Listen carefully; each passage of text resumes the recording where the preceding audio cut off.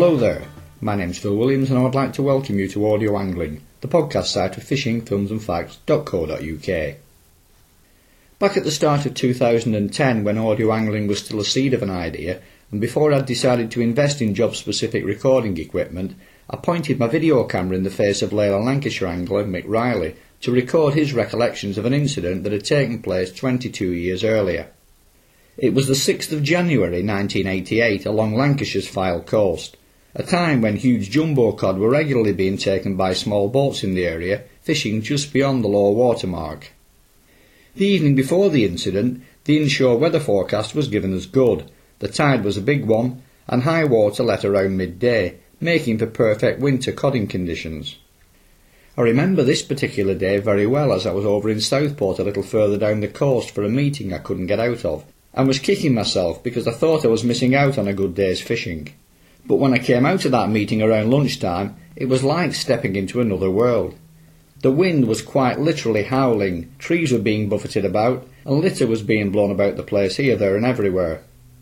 I remember thinking to myself how lucky I was not to have trailed the boat over to Cleveland's for nothing, then thought no more about it, and headed for home.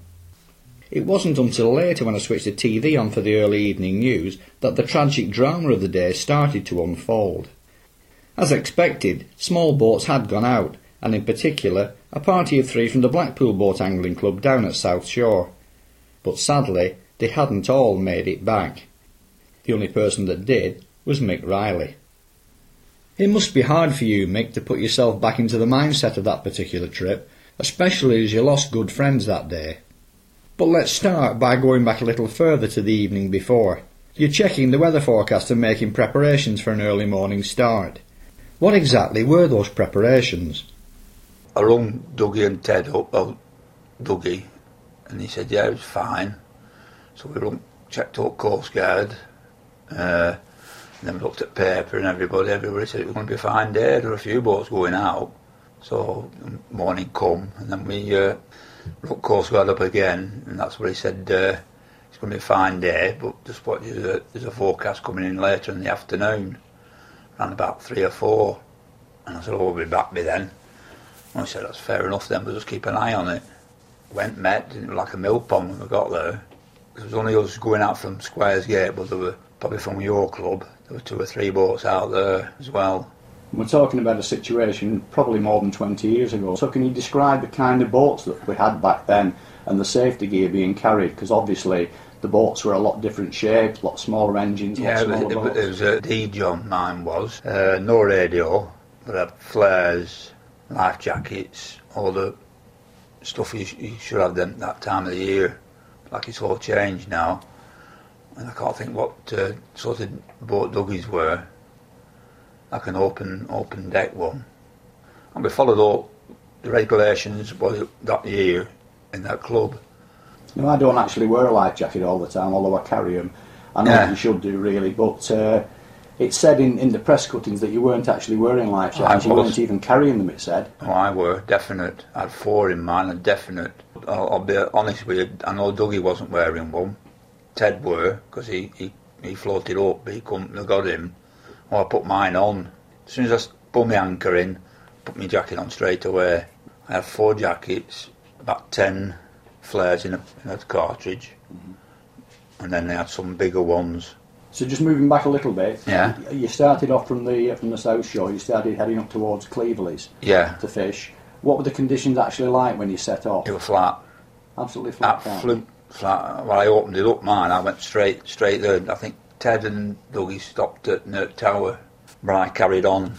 And like I said, there must have been 3 or 4 boats out from Cleveland's club. And you started fishing, and the fishing was going well? Oh, it was very well, I'll admit. I had a good catch, but unfortunately I didn't get them home. Then you looked out to sea, and you could see that there was something just not quite right. Well, it started to blow a little bit, a little breeze started getting up. And then if you look over out to the horizon, you could see it black, like there was something happening. It started blowing up, white horses started coming, and I thought, oh, this is time to head back. Time I got my anchor up, got engine going, it was like quite getting really rough. By the time I got to North Pier, it was just horrendous. I thought, then I thought I wasn't going to make it. So you decided to pull your anchor up and make a run back down to South Shore. Yeah. What sort of distance are we talking there? You're looking 2 or 3, 4 mile higher. What kind of distance off were you as well? Well, I won't say we're that far out. Probably half a mile. And the conditions were worsening all the time while you were travelling? Yeah, they were getting worse and worse, yeah. What kind of wind strength did it get up to? And I believe I've read things in the paper. 10. They said it get up to about between 9 and 10 it got Yeah, to. that's what I heard. Yeah. And at what point did you decide it was going to be an emergency? Did you let some flares off? I did, yeah. Well, when I got near Tower, I weren't getting in North Pier. I weren't getting anywhere. And I thought, well, I'm not going to make it here. It's too far. You know, water were coming in, waves were coming over, and I thought, well, just let them go. So I think there was a taxi man saw them, and the man on a push bike, and people on the pier saw them. Well, I was crying at the time, and I just didn't know what to do. I didn't know to beach it, jump in and swim for it. I didn't want to, because I just knew I was going to drown at the time. Yeah. Well, I've been in situations, nervous situations like that, where I thought the boat's been going to go. It's a long, long time ago, and you get this. Well, I got this horrible feeling of weakness, like I didn't have any energy to do anything. No. Like if I'd have fallen in the water, I couldn't have saved myself anyway. No. But in January, like this was, freezing cold, you would have died of hypothermia. Oh, you would have done. You just drowned. Tide, the waves were just going over you. That's what I was frightened of, just going into the water. I could swim, but not in that. No. You know, and then when I saw people on promenade and on pier, I thought, this is it. I'm definitely going to go here. It was a good little boat, but it wasn't big enough for the conditions I were in. But touch wood, it saved my life, that little boat. Yeah. You know. If you had a swam for it though, I mean, you wouldn't have made it anyway. Oh, no. I think with the cold and that, but you would have been dashed against the wall. Well, How this would is you what got out? Well, you wouldn't have got out, would you? Because I were up at the other side of Central Pier, so water was up at the beach. That's why I was going to beach it at the Tower. Mm-hmm. But I thought with them big waves, if I swung it round, I might have gone over the boat. Were you taking plenty of water? Yeah. Oh, I'll be honest with you, it was up to there. I mean, it's going to sound funny this, but it wasn't at the time. But fish were swimming around the bottom of the boat. They were like, some good cod. Yeah. They were swimming on it. They were swimming at the bottom of the boat because I just caught them and still alive. So what kind of size were the waves that were coming in? Oh, well, one covered all the boat at one stage, went over the top of me. I thought that was going to knock me over because they were all coming over the side, and I was like trying to steer the boat and had a bucket trying to wash water over. That day, my youngest son, Paul, were going to come out with me, and I think if he'd have come with me, I don't think both of us would have survived, because I would have been more concerned him than trying to steer a boat. So there's some reason he couldn't come. We weren't so well, I can't remember now, but he were going to come that day with me. And I'm touch wood now, I'm glad he didn't. And what was the actual sequence of events when the Coast Guard came out? Well, he came out when inflatable ones. He said, will you be alright for another few minutes? There's another one following me, but there's some lads have gone over at Squires Gate. And I said, yeah, go and get them. So it wasn't time they left me, other one come behind me then. And he told me to leave my boat. So I threw anchor over, and then I jumped into their boat, and that's when they took me in then. You actually made it into the boat, did you? You didn't end up in the water? Well, half of me did. I was on edge. Right. And then I fell in, and then they dragged me in, and then I sat in boat, and I had my knee on the petrol pipe, and engine started cutting out on dinghy. I bet you'd be thinking, here we go again. I thought, bloody hell, what's happening here? So the manager got me in, and that's when everything were going on. Dougie's boat was there. They got Ted in. Unfortunately, he died later in hospital. What was the feeling like when you actually got in the lifeboat? The feeling of relief? Oh, it was, because I said to her, be honest with me now, how long will have lasted? I said, half an hour at most. That's if you hadn't been washed against wall. I was frightened. I was crying. I thought, this is it, my day's gone now, I'm no chance in this.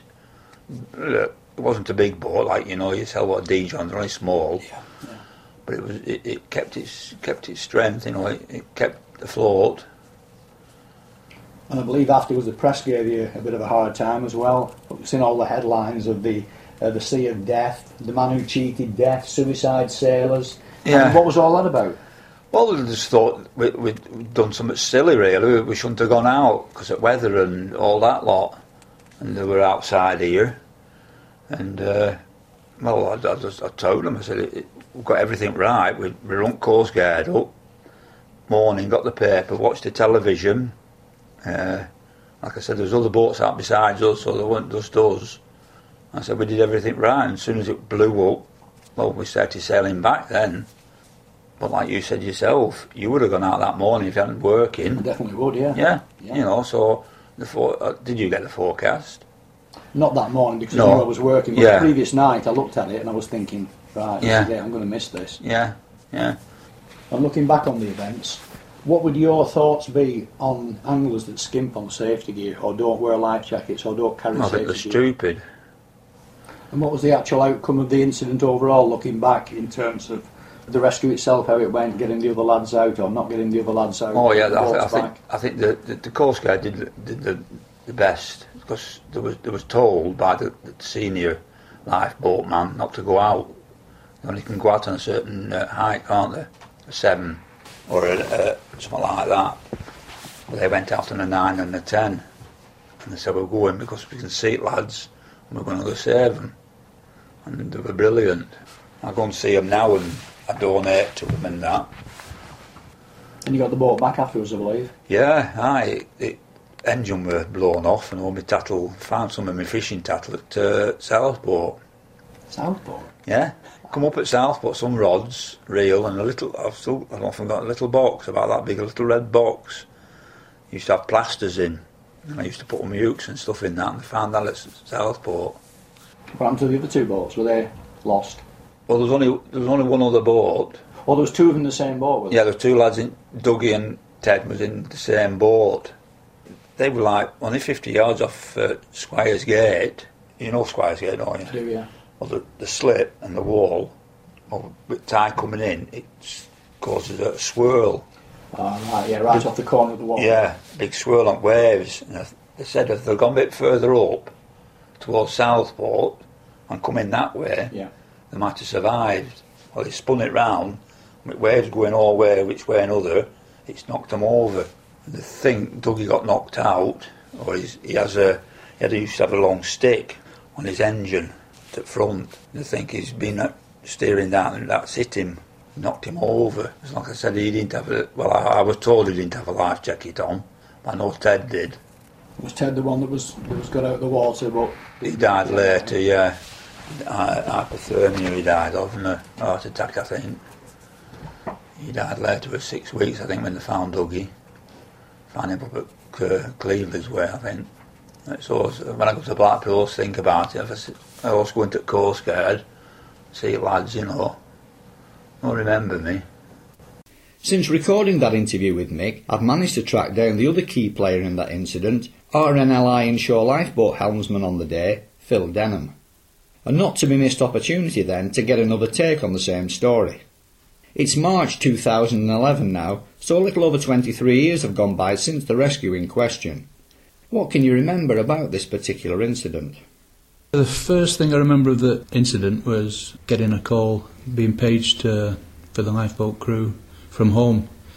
I lived in South Shore at the time, and it was an immediate call. We didn't know what the job was at that stage, but we all make our way to the lifeboat station as quickly as possible. That's what we did. On arrival, could see that the wind had come out. Earlier in the morning, the wind had been offshore, and conditions were quite calm. But at this point, the wind had come out to the northwest, gale force. The seas were building.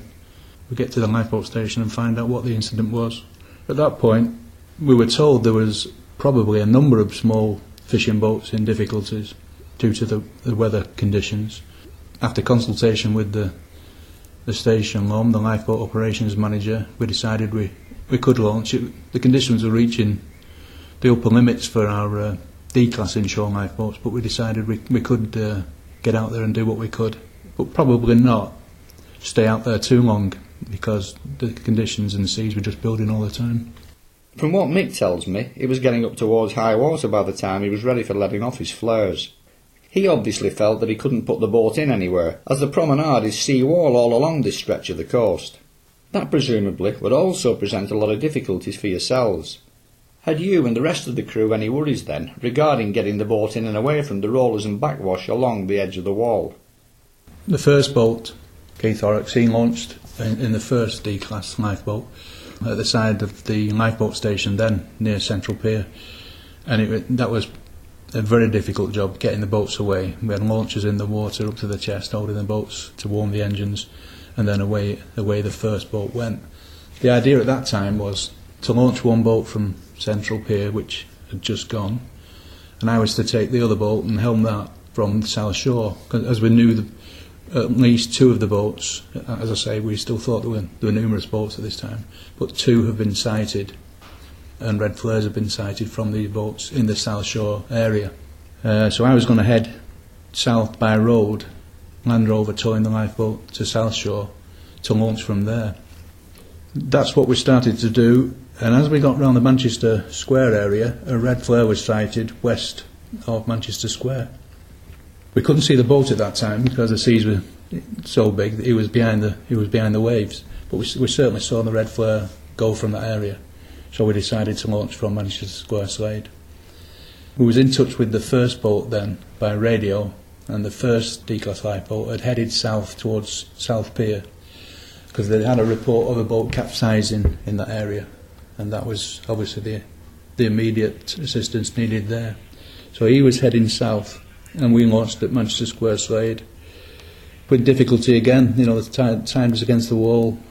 We had launchers holding the boat still while we started the engine. There was a policeman who came to give us assistance, Pat. He was stood chest deep in his uniform, trying to hold the boat steady to get us away. And eventually, we got away from the wall, headed out, and headed south from there. And we came across Michael just south of South Pier in rough seas, confused seas. Boat were taking quite a bit of water over the bow, over the wheelhouse, and he obviously needed assistance. We couldn't get alongside his boat at the time. If my memory serves me right, it was because he had some kind of rod rest, looked like metal rod rests, protruding slightly from the side, and we didn't want to go alongside and bring the boats together because we was in an inflatable D-class lifeboat. So he threw his anchor out, which gave us a little bit more stability. It held his metal fishing boat head to sea for a while, giving us a chance to come within a metre or so of his gunwales, and he jumped into the lifeboat. Well, he jumped into the life. Most of him came into the lifeboat, but he was soon on board. Yeah. From there, we headed out to sea a little bit just to give ourselves some sea room. We encountered a little bit of a problem with our engine due to as we took Michael on board. It caught the fuel line, which slightly detached from its fittings, and the engine didn't cut out, but it lost some of its power. So once we'd found that problem, we soon rectified that, and then headed south. Progress was pretty slow because we had 4 on board of our 16-foot lifeboat then. We had to maintain a course south, but turning head to sea every time we had to take on a big wave. And eventually we got off Squires Gate where we knew the wall end is, and we could head for shore onto the beach near the Sandhills. Throughout this time we were monitoring the radio, and we could hear the crew of the other D-class lifeboat searching for the people from the capsized boat in the area. And as we were heading for shore, we heard that they'd rescued one. They'd managed to find one person from the water, and we're heading to shore also. As we approached the shore, we'd be about 100 metres from shore. Just at the side of us emerged capsized fishing boat. It came through the back of a wave.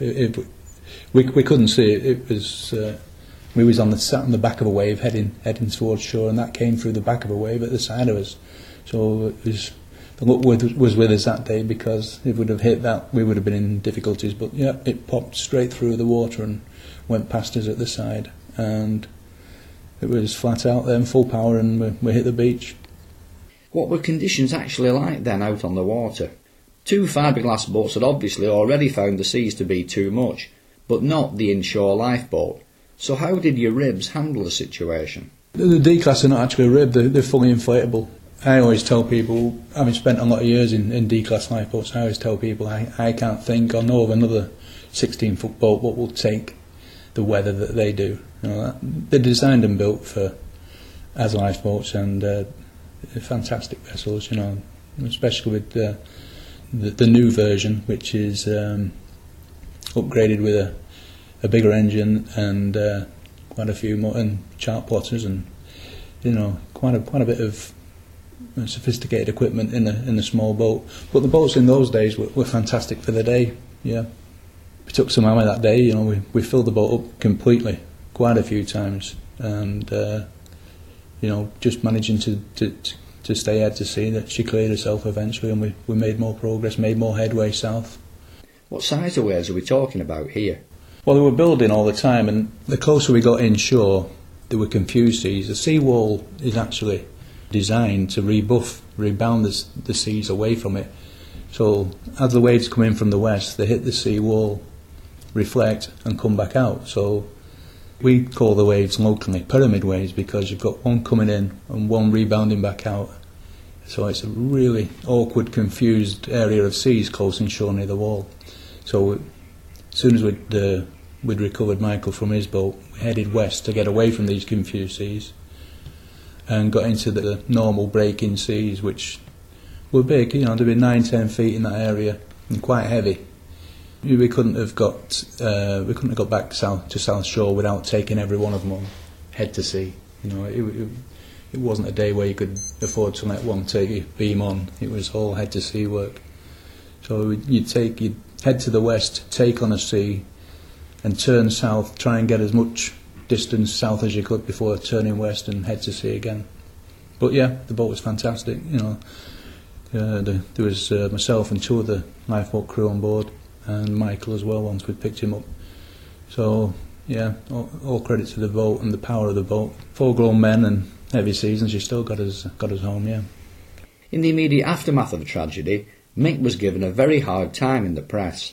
They said that he and the others pretty much got what they deserved for not heeding the Coast Guard's recommendations, which in reality was not the case, and also for not carrying the appropriate safety gear, which again was well short of the mark.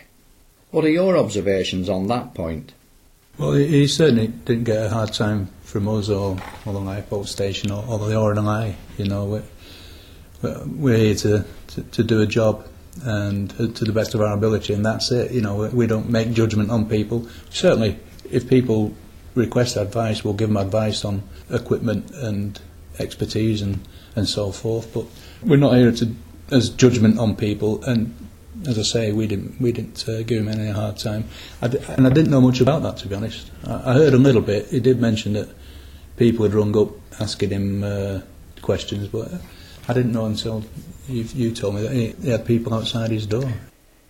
I've got scanned copies of all Mick's press cuttings back home, headlines like "Suicide Sailors" and the like. A very clear case of the press not having researched the subject material properly. Or perhaps a real-life example of the old hack saying of never let the truth get in the way of a good story. But I don't think it was quite like that, was it? No, not to my knowledge. At the time, I think Michael mentioned that they'd been told it was safe to go out in the morning, and I don't know who from, and to look at the sea conditions on that morning, it was quite nice. It was light offshore breeze, no strong winds, and obviously from the east it's a calm sea close inshore.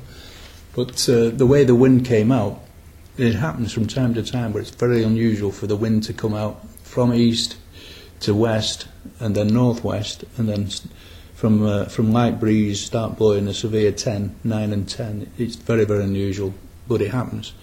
Having said that, I don't know the full situation, whether they up-anchored and headed for home right away, I don't know. But certainly that's what I would have done if the wind had come out that strong. Using this particular incident as an example of what can happen, Have you any advice you could direct towards small boat anglers to help them either avoid or get themselves out of a similar situation should one ever arise again? If you're going to sea, don't just get a forecast, get a weather report as well.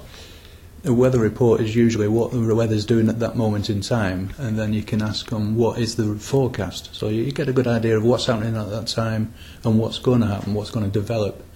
Obviously, that's the weather side of things. You want, not just the wind direction and strength. You want to know the sea conditions, and sea conditions can change in different areas, so you know the area you're going to or fishing round and about. And then the basic safety advice of equipment, tell people where you're going, when you're going to be coming back, what you're going to be doing, and have all the safety equipment on board, VHF radio, flares, life jackets. In the case of the club I belong to, and very likely most other small boat fishing clubs these days, we must have our safety gear sea-checked by the RNLI and made compliant every year, which is a service, as I understand it, that's open to individuals as well as organisations. Well, it's great, I think, I'm pretty sure RNLI C-checks are free, so, why not? If it's going to make your craft and you safer, it's a good thing, yeah. And Mick still drops in then occasionally to say hello and catch up on old times. Yep, I saw him, it'd be over a year ago now, I think. We was on exercise, and he walked in the boathouse, said hello. He didn't recognise me at first, and I didn't recognise him at first, but we soon knew who each other was, yeah. A bond for life. Yep, and I mentioned it to Mick at the time, last time I saw him. We're talking about 23 years ago now, and we're both, I think my son at the time was about 5 or 6, and so was Mick's. And after the incident, the boat club had a bit of a night out and invited the lifeboat crews who were involved down for a drink and a bit of a social evening. We had a good talk. It was a good evening. Mick's young son had gave me a little toy model that one of his prized possessions, and gave it me to say thanks for rescuing his dad. And when I went home, I gave it to my son. And we're talking 23 years ago so now, and my son still keeps it. He's still got it somewhere on his. I think it was on a light pole in the bedroom for years and years. A little toy, yeah. So it's strange, but you see that, and it makes you remember things from time to time. Yeah. So there you have it then. 2 different slants on the same story, straight from the horse's mouth. Hopefully this will reinforce the need to invest in and update personal boat safety equipment. Remember, there are no pockets in shrouds.